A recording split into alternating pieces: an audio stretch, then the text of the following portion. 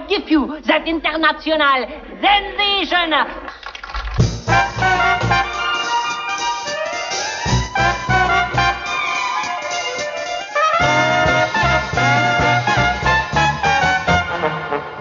What good is sitting alone in your room?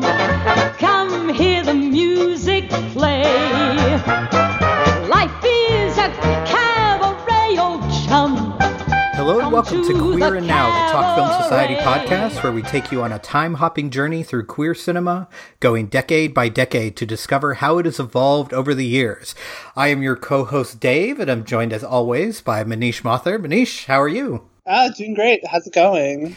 It's going well. It's very strange because sometimes we record these things and we'll do them in clumps and I'm like, God, I feel like I haven't talked to you in a long time. But to our listeners, it's been the same amount of time. So here we are in 2018 with the Miseducation of Cameron Post. And as always, we kind of like to talk about like what other queer movies were coming out in 2018. 2018 was a big year for queer movies. I was just kind of going through the list, and there was a lot. I mean, we talked briefly offline about Boy Erased, which was, the other conversion movie of that year in 2018. Can You Ever Forgive Me? Colette, Disobedience, The Favorite, Love, Simon, Knife and Heart. Like, there were a lot. Were there any of those that stood out to you, or any others that maybe I didn't mention? Well, I mean, I think The Favorite and Can You Forgive Me are probably like other really great ones that we could have talked about. Why do you hate I think they're Love, both Simon really... so much? Why do you hate it? I don't hate Love, Simon. Okay, I feel like I'm one of the few people that's like really, really supporting it because I think it's a pretty good movie. No, I mean, I think that like we've had a lot of coming out stories, and like neither The Favorite nor Can You Forgive Me is a coming out movie, which I think is kind of fascinating. Yeah. Because we hardly get those, and we also hardly get movies about like actual like adults over the age of like 35. Yes, it's very true. And it's so interesting when you see movies like that, especially like The Favorite, where it's like the sexuality is very prominent, but it's not like this huge deal that has to be explained. Yeah. It just kind of happens, like, oh, that's who this person is, which is kind of refreshing. But I guess the refreshing thing about Love, Simon is it's like the coming of age story that every queer kid wished they had years and years ago, where it's just treated as normal and not this like horrible thing. So it's good for that. But like, it has its problems, it's like, because it's that stereotypical coming of age story, it comes with those stereotypical problems. Right, exactly. Yeah. So lots of queer movies in 2018. I don't know what was going on the years leading up to that, where like these movies were being written, but that was a really, really big year. So before we jump into the movie, since you did finally watch Boy Erased, and that's the other movie in the similar vein of this year, what did you think of that movie? I thought that it was good. I thought it was effective, well acted. Like, I think it has a really like dark look to it. Like everything's almost kind of in shadows, very grim looking. But I also felt that like that look kept it at a distance for me. Yeah. So I didn't really feel like as emotionally charged by it. I more was just appreciating it. I did like Nicole Kidman's performance a lot, but that's just like not surprise. I know, like it's not even worth saying because like obviously, I love her commitment to wearing bad wigs for these characters. God bless her. Do you recall her wig in the movie Lion? Yes. Also quite awful, but you know what? Shows her commitment to the part. Because they show the real life mom in the end credits, and she looks just like that. It's pretty on point. Yeah, it's. So, but I do have a lot to say about Boy Erased versus Cameron Post, especially in terms of my favorite topics, Oscars and box office. So okay. We get to that later. But Lucas Hedges, I think, is a pretty good actor. So it was nice to see him in a role like this, where he could be the focus. You know, I usually have only seen him in supporting roles, but yeah, I mean, like, I think it's a good movie. I just wish it were a little warmer. Yeah, you know, when it needed to be. You know, warmer like the Miseducation of Cameron Post. So This is a movie essentially, I mean, kind of the bare bones plot summary is there's, you know, teenage girl gets caught having sex with a girl on prom night, I guess, quote unquote cheating on her boyfriend. She gets caught and then she gets forced into a gay conversion therapy center by her conservative guardians. So that's kind of the setup for this. And it's interesting that this movie did not get the publicity that Boy Erased did in 2018. Like, Miseducation is a movie that I really only heard of like after it had left the theaters and it was available on VOD, and I was like, oh, there's another one, and I don't know how much of that is because it has, you know, a woman who was writing and directing. It's a female-led story as opposed to a male-led story. But so do you think that's the only reason it wasn't talked about, or is there something about this that doesn't like capture the kind of popular kind of media when it can't? Because usually when you have years like this where you have two stories that are about similar things, well, only one of them is going to do well, only one of them is going to get screens, right? So why do you think Boy Erased got that publicity and Miseducation and Cameron Post didn't? I think, for a couple of reasons. One is I think the cast in Boy Erased is obviously more well known. I mean, you have Russell Crowe, Nicole Kidman, Lucas Hedges, even pop star Troye Sivan, obviously so famous. That's right. And so I think there's that. So that cast already, you know, gives this movie a sense of prestige, and we see this all the time with, you know, these Oscar movies that get, you know, the hype during the, you know, year-long award season. And so this movie, so Boy Erased just had that, you know, that glamour element to it, where it just was this very serious movie with starring very famous but serious actors, and directed by Joel Edgerton, who had, you know, gotten some success as a filmmaker with The Gift. Oh, right. A couple years before. And that movie made a lot of money, and I think there was like some general, you know, hazy awards talk for that movie. And I also think, I recall, you know, when Miseducation of Cameron Post was coming out in the summer of 2018, and if I recall correctly, the general like narrative around this movie was like, okay, this is like the teen one. You know, but then like the real good one is coming in the fall, and that's Boy Erased, and like that's the one that we should pay attention to because, you know, it has that prestige to it. And I mean, Lucas Hedges had like just broken out with 3 Billboards and Lady Bird and Manchester by the Sea, and Chloë Grace Moretz. I mean, Chloë Grace Moretz has always sort of been like a very like popular actor, especially since she broke out in Kick-Ass, and so I think that like she always has that. People know who she is, especially people who are paying attention to movies like this. But I feel like she was kind of past her like bubble of like when she was like not that she's like unpopular, and of course I think she's a pretty interesting actress, but I think she's like, you know, her name just wasn't that exciting anymore. You know, she kind of passed that stage of her career, and now she's just a normal working actor. So I think Lucas Hedges, like, I think he just has that it boy thing, and I think even now, like, his phase is kind of ending too. So I think that like, and of course, you know, this movie being sort of interlinked with Beautiful Boy. The Timothée Chalamet kind of drug addict movie. I think these two movies, like, similar titles, you know, the two Lady Bird boys, like the same thing of like, you know, young, thin white boys, going through it.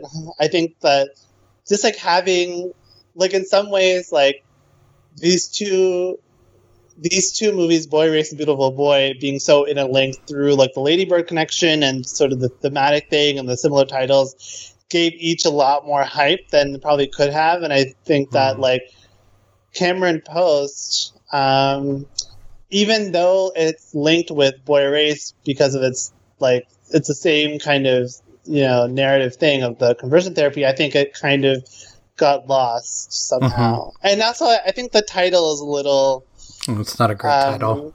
It's not a great title. I kept thinking of like Miseducation of Lauryn Hill. Yeah, same.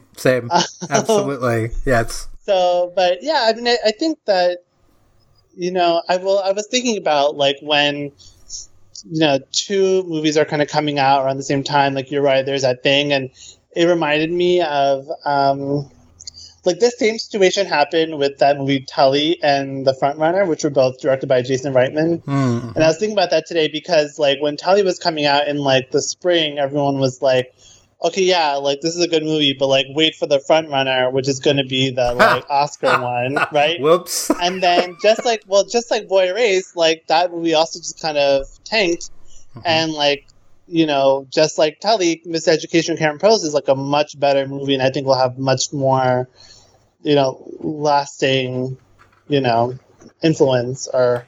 I totally agree with that, and it kind of took me by surprise because I actually saw Boy Erased in the theater and had a similar reaction to you. I think I probably on first watch probably liked it a little bit more than you did, but it's one of those movies that the further you get from it, the more it shrinks in your mind, where you're kind of like, was it good? I don't know. It was fine. I think Russell Crowe and Nicole Kidman kind of own that movie, and Lucas Hedges kind of disappears a little bit. And I think it's because the movie is so dark and there's no changes in tone and it's all so horrible. And I think that's what actually makes Miseducation of Cameron Post a much better movie, is that there's some fucking joy, man. Like, in the midst of this pain and this turmoil, there's new friendships and maybe new relationships, and it gives you something to strive towards. Whereas Boy Erased is just like, this is awful, and then it gets more awful. Isn't this awful? And I'm like, enough. I'm done with awful. I need some light in my life. And I was really impressed with Chloë Grace Moretz in this movie, and I think she is an easy actress to discount, because she's done, her fair share of like kind of quote unquote teen movies that are totally disposable. But she's also done this. She's also done Let Me In. She also did Greta a year or two ago, and is like actually growing in my estimation as an actress. And I think she chooses interesting roles, and she's taking risks. And this is one of those. And I think she's pretty phenomenal here. And it's a really tough role because it's a character that kind of hems and haws a little bit. It's not this like, it's not a hero character, right? It's not a like, I'm going to learn my lesson and I'm going to do the right thing. Like throughout most of this movie, even like right to the middle and almost in the second half of the film, she's kind of just shitting on herself and like, oh, it's my fault. I'm terrible. It's not this other girl's fault. Don't talk bad about her. And you're like rooting for her to turn that corner. And when she finally does, like, it's so worth it. And it's such an incredible performance. And it's also just really well written by Desiree Akhavan, who also directed the film. And I was just kind of wowed by it and a little annoyed with all these people I know on film Twitter who didn't mention it. Like, I don't know if nobody saw it or what was going on, but I heard like maybe 2 people talk about this movie in 2018 when it came out. And I was like, this is the one out of the 2 we should have been talking about. Totally agree. And I admit I was part of the problem. But you know what? This movie actually, like, I have this like weird thing with this movie because like, when this was coming out right at the tail end of my time with MoviePass. And if you recall, at the end of the MoviePass era, like, they were having so many issues with the app, like theaters were disappearing, showtimes were disappearing. And I wanted to go see this movie specifically because I wanted to go see it because it looked interesting, got good reviews, like the cast, whatever. But I was like, I don't know if I go to this movie and it suddenly disappeared from the app, then like, do I want to see it enough to like pay for it? Because movies are not cheap where I live, and I was like, I don't think I would want to pay for it like out of pocket, because like it's really not something that I can justify spending, $20 on. And so I skipped it, and I felt really bad about it because of the same reasons that you were saying, that like no one was really talking about it, and like everyone just kind of dismissed it, and yeah, I just didn't seem that interesting. It didn't seem that interesting to a lot of people that I respected, so I just kind of followed along.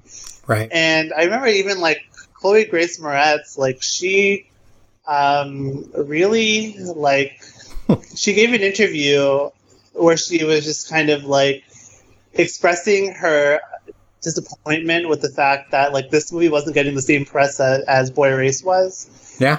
And I think she just worded it a little clumsily, so people kind of dragged her for that a little, and made her sound like kind of a clueless white girl.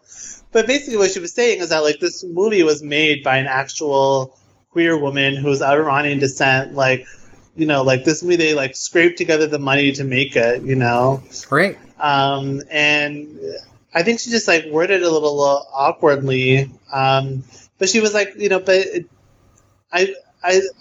I'm assuming, I don't want to put words in her mouth, but I'm assuming that she meant that, like, you guys are giving so much more attention to a movie that's going to get the attention anyway because of its pedigree. I mean, like we were saying, with Boy Erased. So, I mean, she really, I think, like, she didn't distance herself from the movie. She tried to champion it. It made me respect her more, I think, just because she really, like, believed in it and seemed like, even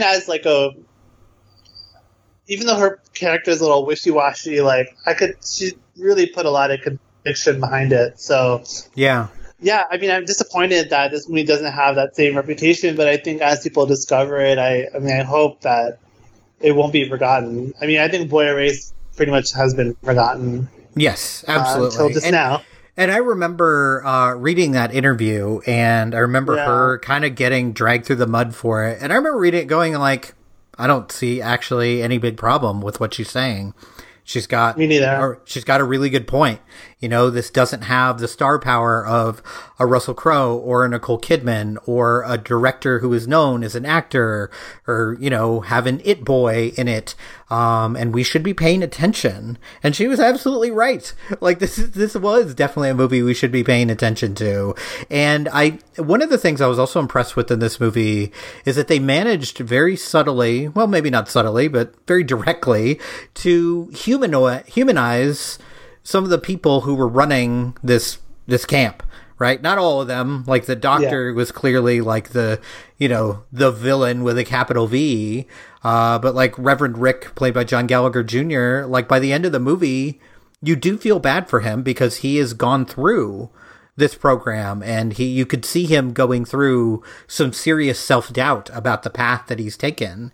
And it actually works. And I was really impressed by that, because that's the tough part with a movie like this is you have two choices. You make everyone just a huge, horrible villain, or you have to try to make them have some growth by the end of it and believe them. And not to go back to Boy Erased so much, but Boy Erased clearly was like, we're going to make them all villains. And then there was like a postscript at the end, like, by the way, he's actually gay. Ha ha. It was like, that pissed me off so much. Jesus Christ. That made me so mad. It's so blunt. Whereas this was like, oh, we're actually going to take a kind of a look at this that matters and not just paint everyone with the same brush. And I actually really appreciated that. And I guess, the other person we haven't talked about is also like Sasha Lane, who I think is just phenomenal in pretty much everything I've ever seen her in. Even when she's in movies I don't particularly love, she does stand out as she feels very genuine. She feels like a real person that lives in these roles. And I think you really get that here, too. I think she's great. Yeah, I mean, she just has that, like, she's so alluring on camera. Mm-hmm. And, you can see how Cameron is, like, drawn to her. Maybe not romantically or sexually, but just, like, there's some people you just want to be around. Like, you just want to orbit around them. And, totally. Her character, Jane Fonda, is is like that, and like their camaraderie is so fun to watch, and like what I like about this movie is that like it doesn't make queerness like punishing, and like there you see the joy, the friendship, the curiosity, all that, and with Jane and Adam, played by Forrest Goodluck. I think that like the three of them just have this friendship, and you can tell. I mean, it's like that theme that we always see in queer movies, which is like the found family, right? Where it's like when your own blood family kind of rejects you, you make your own, and that this movie is a great example of that. And you can, Jane especially is like. She sees Cameron and is basically, reaching out to her and being like, we accept you, even if, you might not even be able to accept yourself. Yeah, absolutely. And how refreshing also, you mentioned Forrest Goodluck, to actually have a native person playing a native role. Something you don't see a lot even now. And that, the way that kind of three-way friendship progresses in the movie, it's kind of masterfully done. Like, I like how in the beginning there's like a lack of trust, and then they're all kind of going on this like pseudo hike and having a discussion, and everyone's kind of like on edge, but once they start trusting each other, then of course you have probably the best scene in the movie, which is the kind of the singing scene in the kitchen, which is fantastic. And by the time that happens, you're like, oh, I totally buy these three as friends. Like, I totally, I could go anywhere with these three now. And that's not easy to do. And the movie is not long. It's like a 92-minute movie. So they managed to do that in really quick succession, but in a way that, again, feels really, really genuine. When did your same-sex attractions get in the way of your goals? He's really proper. He's the complete opposite of my mom. I think she just kind of grabbed. I don't know. Why can't you try? I mean, I am trying. No, you're not. What? Is there a problem? I'm sorry. I don't... Is this just a joke to you? What? I didn't even say anything. Exactly. You never say anything, and your silence feels aggressive and judgmental, and it makes the space not safe. That's ridiculous. Well, Helen perceives hostility in your behavior. You can agree or not, but you must recognize that that is her truth. Well, I mean, what do you want me to say? Anything. Just be honest.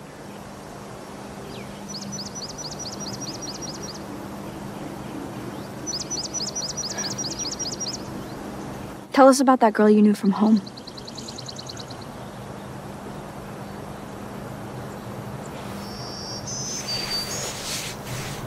Okay, her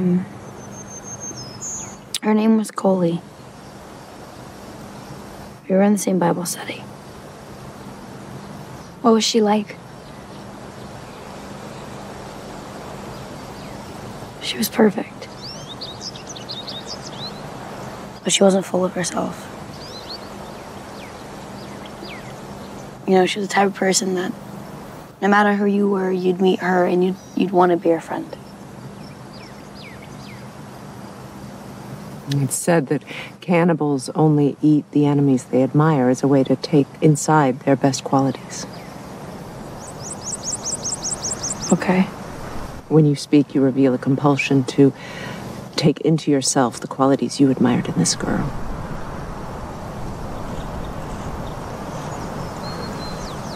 I wanted to be like her, and I confused that with being with her.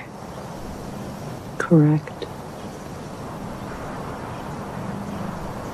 I guess that makes sense. And that's one thing I wanted to ask you about. Your take on this is do you feel like Cameron, the character, how much of this do you think she believes, and how much do you think, how accepting do you think she is of herself, maybe not as soon as she gets there, but I think like she kind of goes back and forth, in my opinion, in like really believing what they're telling her, but also being skeptical of it. Like, what do you think about that? Yeah, it's actually one of the things I love most about this movie is I think it's the easy way out to go to the extremes, right? To just be like, this is all bullshit. I don't believe any of it, but I have to like hide to like survive, right? And so I like that she goes back and forth. And I even think by the end, she's still trying to figure it out, which makes sense. She's a teenager and she went through something truly traumatic. Like she had, one of her first sexual experiences that led to being punished. Like there's a direct line for her between not only sex, but like queer love, loving another woman and getting into trouble. So of course she's not, even by the end of this 90-minute journey, she's not going to be like, oh, I'm totally sure of myself now. This is my label. This is who I am. I'm ready to go. I think like even by the end, she's still struggling. She's still trying to figure it out. I think she's in a much better place than she is earlier in the film. But she's still trying to make her way. So I kind of like that it's kind of a coming of age story, kind of a coming out story, but it's not done yet. And to me, those are like the best kind of movies, right? Where you can look before or look after, and you can kind of fill in different ways it can go. Because that means it like feels really lived in, and it feels really true that like this is a real person. It's not this like nice, neat arc that's like by the end, and now she's accepted herself and she can move on and have healthy relationships. Like Cameron is not ready for healthy relationships by the end of this. Like she is not there yet. And she's still really struggling with it. And I think that scene when the kind of investigators show up and start asking her questions is one of my favorite scenes in the whole movie, because it's like the first time she actually almost stands up for herself, where she talks about emotional abuse and she talks about like the difference between like, well, no, they haven't like hurt me physically. They haven't done anything terrible to me that I could point to you and say, I have this bruise, I have this cut. But like, look at what's happening here. Like, look at what this boy did to himself because of the way we're being treated. And also like not being sure if she can trust this authority figure, because authority figures in her life so far have shown themselves to be completely untrustworthy. And it's all of that is taking place like in her facial expressions in that scene. And I think it's, if not her best performance, this is like top 2 or 3. And it's because of moments like that. Like it's easy to have a role like this and just do the most acting, just go broad and big and over the top. But that's not what this is. And it's taking a lot out of Cameron to have these discussions. And I love every minute of that. Yeah, I mean, I think Chloë Grace Moretz has that same quality that Scarlett Johansson has, which is like a blankness. Yeah. And she's great in Let Me In for that reason too.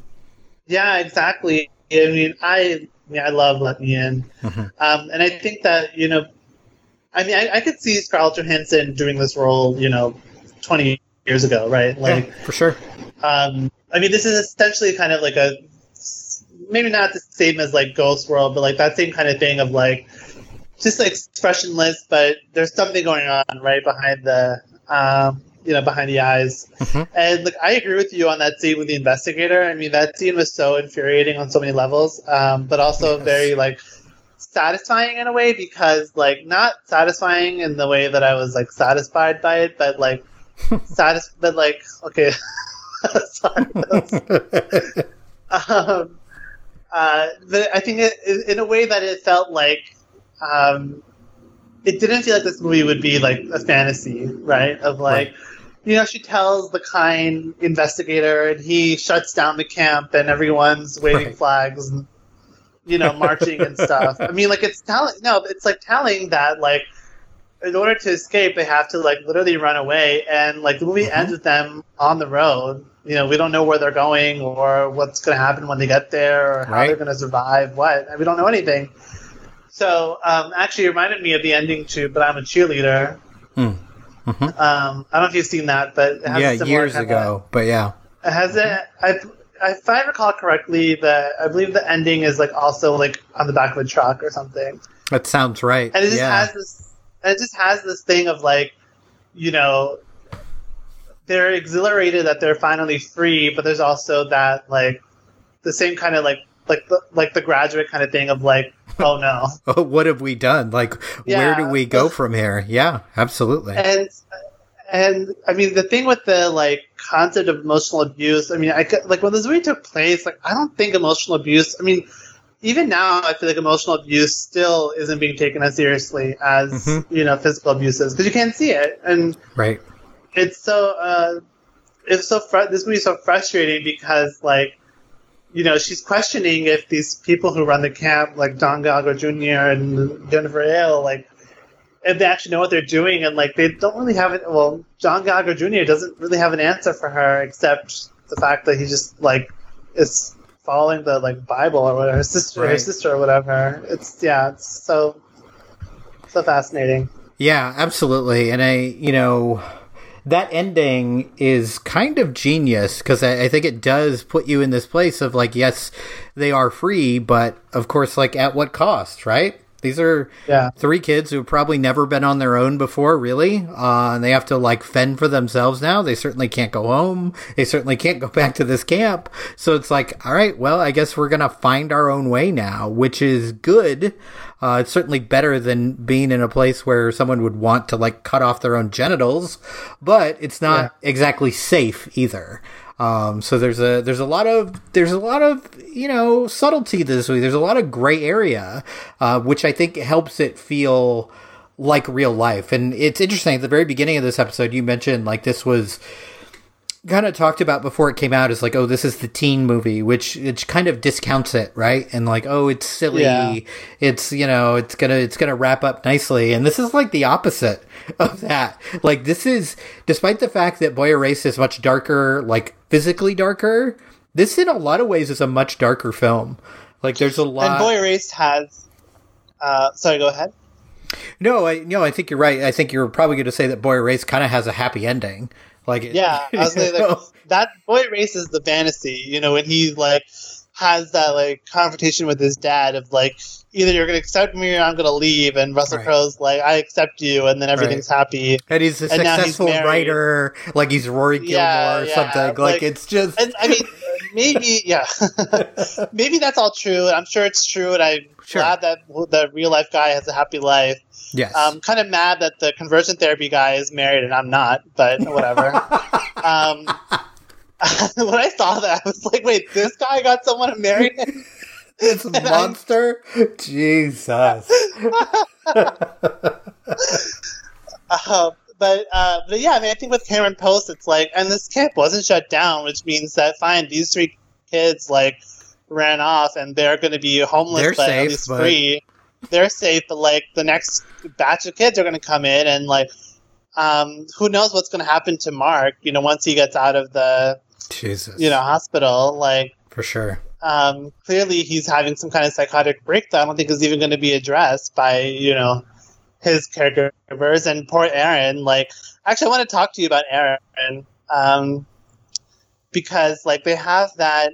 She and Cameron Post have that like sex scene, and then she's immediately ashamed, and because she's the one that's like the most like into the camp, right? Like she's the one that's like the most like she's had the Kool-Aid the most.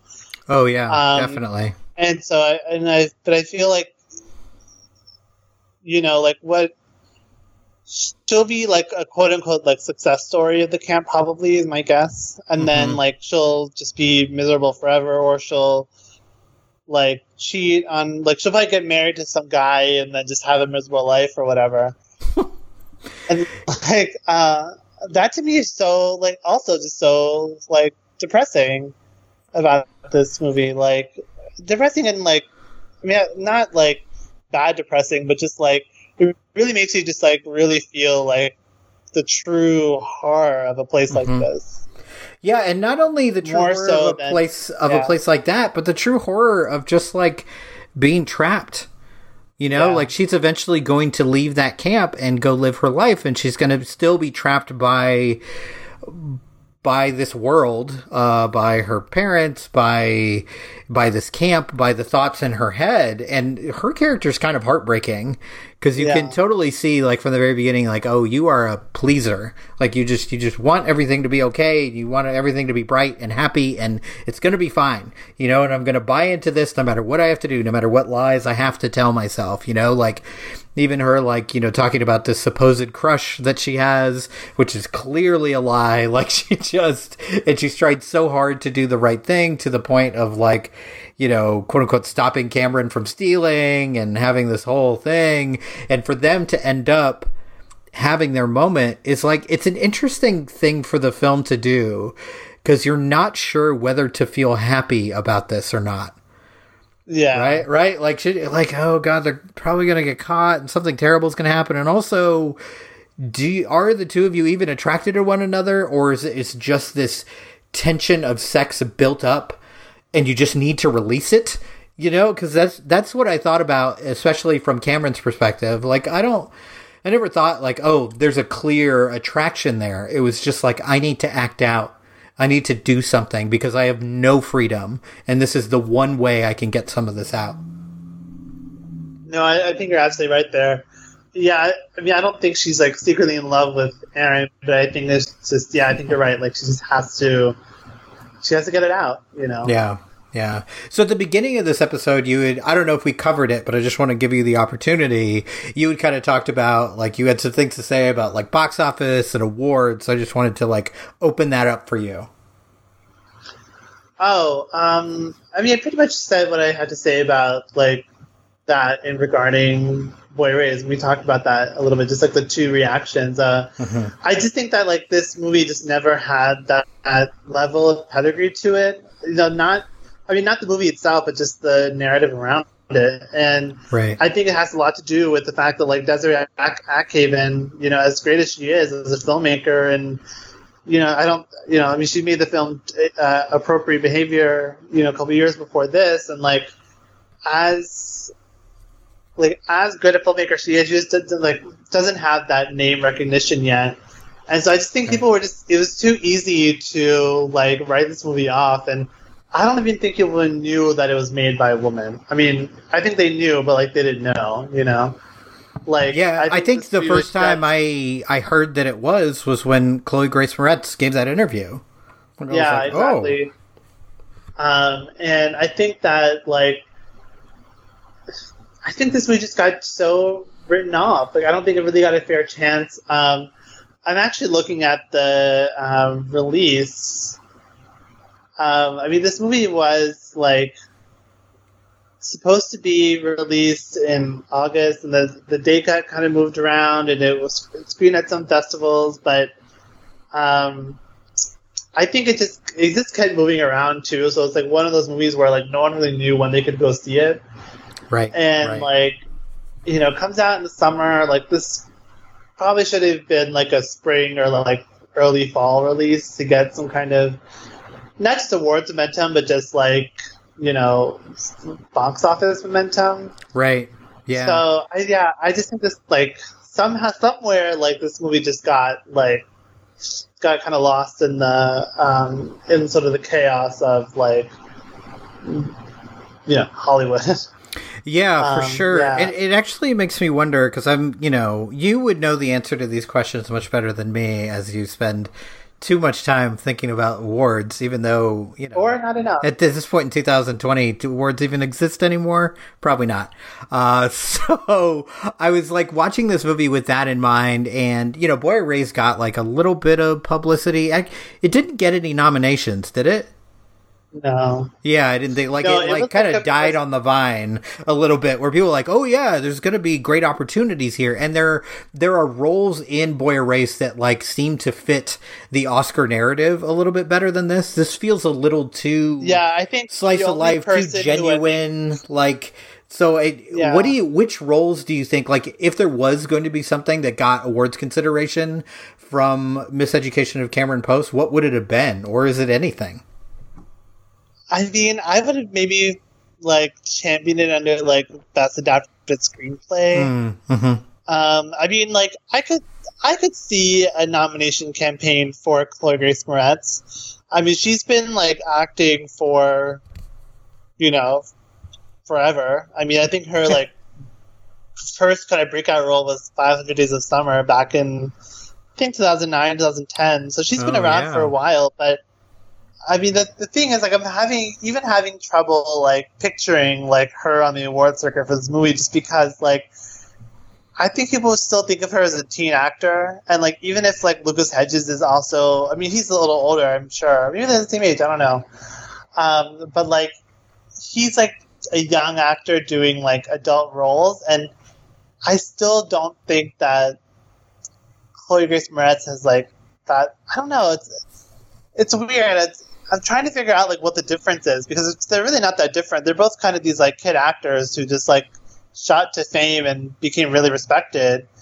But I just think this movie just has the, like, it's in that sort of, like, girl movie ghetto, you know, where it's just, people just can't, like, it's, I mean, even I'm part of the problem. Like, I can't even fathom seeing, like, Chloë Grace Moretz in the awards conversation, because it just wasn't happening for her. Well, I think the character also is not what people expect from an Oscar-nominated role, right? We mentioned her being kind of wishy-washy and back and forth, whereas Lucas Hedges in Boy Erased, whatever you think of the performance, is like it's that very quiet, very pained performance, right? Yeah, it's just, right. And it's kind of simplistic in that way, but that is something that Oscar voters tend to react pretty well to, whereas this, like, character of, like, I'm not sure how to read this situation, I'm not sure what I think of myself, like, that doesn't tend, and it's not a big performance either.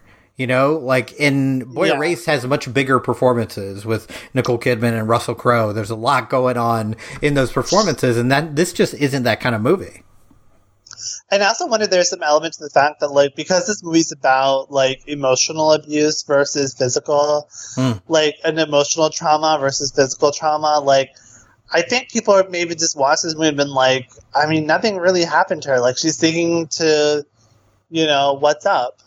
You know, like, she's not, like, whereas, like, Lucas Hedges always, I mean, like, the poor kid goes through a lot in that movie. I mean, I won't spoil it, but, like, it really is a tough movie to watch for him.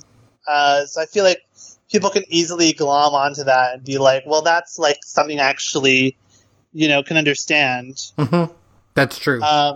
Something I can, like, tangibly touch of, like, okay, yeah, like, that's, you know, that's abuse, that's trauma, that's assault. Versus, like, in Cameron Post, like, I mean, in some ways, the virtues of the movie almost, you know, like, is almost a detriment because, like, it's so, like, emotional and interior that I can see people just being like, nothing happens in it.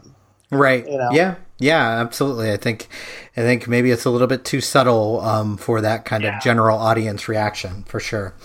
Yeah. All right. So now we should talk about the Russo test, which we talk about on every episode of Queer Now. So the first part, the film contains a character that is identifiably lesbian, gay, bisexual, and or trans. I think pretty obviously, if you're in a conversion camp, you're going to have characters that are LGBTQ, I would assume. To that character must not be solely or predominantly defined by their sexual orientation or gender identity. For example, they are made up of the same sort of unique character traits commonly used to differentiate straight characters from one another. So do we feel like our lead character at least satisfies the second part? I think so. I mean, I think she's, like, having, I think her identity crisis and her sense of guilt, but also, you know, her flashes of skepticism and, you know, the way she almost stands up for herself towards the end. I think that, like, there's more to this character than just, you know, her orientation. I think, what do you think? I think this is surprisingly tough. Yeah. I think if this movie has a weakness, if there's a way it could be improved upon, it's like, you know, the movie's only 90 94 minutes, whatever it is, there was probably room for maybe a little more build up at the beginning and, figuring out who this character was other than, this girl who had, a sexual relationship with her best friend. And they could have done a little more with that. But I think the movie does enough work on the back end that she is more than just her orientation, but it's surprisingly close. Like there was a moment as I'm reading this out loud going like, well, what do we know about her other than her sexual identity? I mean, you get a little bit with like the tragedy of her parents and all that stuff, but it's all kind of just spoken as opposed to like really lived. Yeah, I think it's hard because like this movie's about that, right. It's literally about what her orientation is. So it's like, I don't want to criticize it too much for that, but like I totally see what you're saying. And like, I mean, I want to give it a pass just because I think it's an important movie. So. Well, it's also important to note that I think just like the Bechdel test, just because something doesn't pass the Russo test doesn't mean it's bad. Right? It just means it doesn't pass this particular test. But right, I think the movie does just enough. Like it's like by the skin of its teeth, it passes that part. It does just enough. And the last part is the character must be tied into the plot in such a way that their removal would have a significant effect. And obviously, she's our lead character. We could still have a movie without her, but it would have a pretty big impact. For sure, because she is kind of our guide to this world that's being painted here. So I would say this passes the Russo test, but maybe closer than any movie that we've covered so far. Like it actually almost didn't pass that second part. So what do you think we've learned from rewatching The Miseducation of Cameron Post? I mean, I think. On a personal level, I think, like, when I first watched this movie and I realized how much I enjoyed watching it and how, like, easy I was to, like, dismiss it, I was like, man, I really need to, like, take a look at, what am I missing by sometimes dismissing movies I don't have that, that level of like pedigree to it that Boy Erased Not has. everything needs Nicole Kidman. It's just because Nicole Kidman isn't in it doesn't mean it's not worth your time. She could have played the doctor. Like she would have been horrifying. She would have been terrifying. Yes. No, I totally agree. But I think definitely like I love the award season, but I'll admit on this podcast just right now only that I look at movies too much through that lens. For sure. But no, I think definitely like, a movie like this that like has so much going for it, like it really should not have been so easily shrugged off, in my opinion. And it's kind of a collective failing that we all kind of, move past it and then, leached onto another one. But to be fair, Boy Erased like also kind of failed when it came out. Yes. So yes, maybe for better reason. So my takeaway from this is pretty similar actually, and this is where I get on my soapbox for a moment.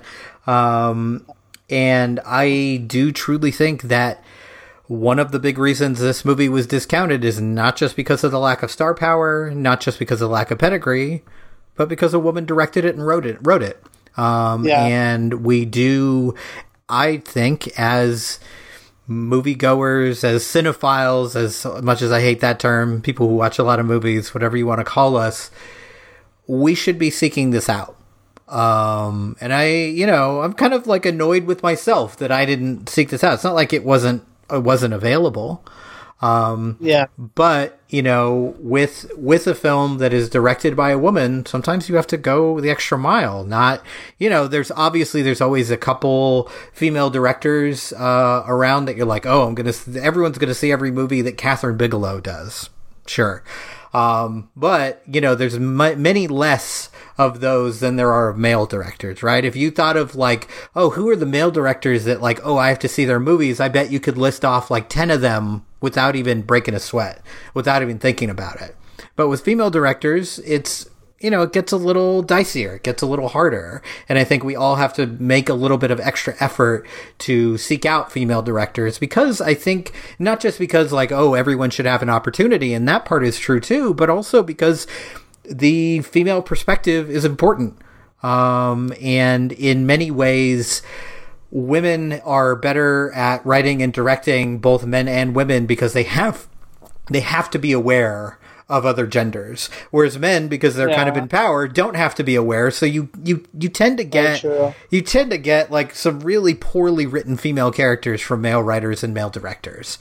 There's always this thing online, and this is about like literature as opposed to film, but I think the same thing holds true. They always have these here's like the worst descriptions of women or of sex, and it's always written by a man. It's like without a doubt each and every time. So finding those other perspectives is really important. And I know like my film going life has improved by seeking out female directors. Like if I hadn't started doing that 2 or 3 years ago, like I would have missed a lot of like fantastic movies. Like I think, last year out of my top 10, I think 6 or 7 of them were directed by women. And if I hadn't seen those movies, then that year wouldn't have been as good. So we do have to like really make that effort, because in my opinion, you get rewarded for it. Okay, off soapbox. No, I mean, I totally agree with you. And yeah, I mean, I think it's an important thing that, like, I'm really glad we talked about this movie versus, like, Boy Erased or The Favorite or Can You Forgive Me or Love, Simon, just because, like, those movies had, they have their hype. This movie deserves more. Mm-hmm. Yeah, absolutely. All right, so on our next episode, we'll move to 2019, and it's just going to be, a love fest, because it's a movie both of us have been on record of how much we love, Pain and Glory. So that is what's coming up next. But until then, where can people find you online, Manish? You can find me on Twitter at the Manish89. That's TheManish89. Also, you can catch my writing at Talk Film Society and some other places here and there. And I have my podcast, It Pod to Be You, which is also on the Talk Film Society network. You can follow that on Talk Film, or you can follow that at It Pod to Be You on Twitter as well. Dave, how about you? Yeah, you can, of course, find me on Twitter at Dave A. Giannini. So feel free to contact me there. And, of course, if you haven't followed us, Queer Now Pod, follow us there as well and stay in contact. And we will talk to you next time when we talk about Pain and Glory.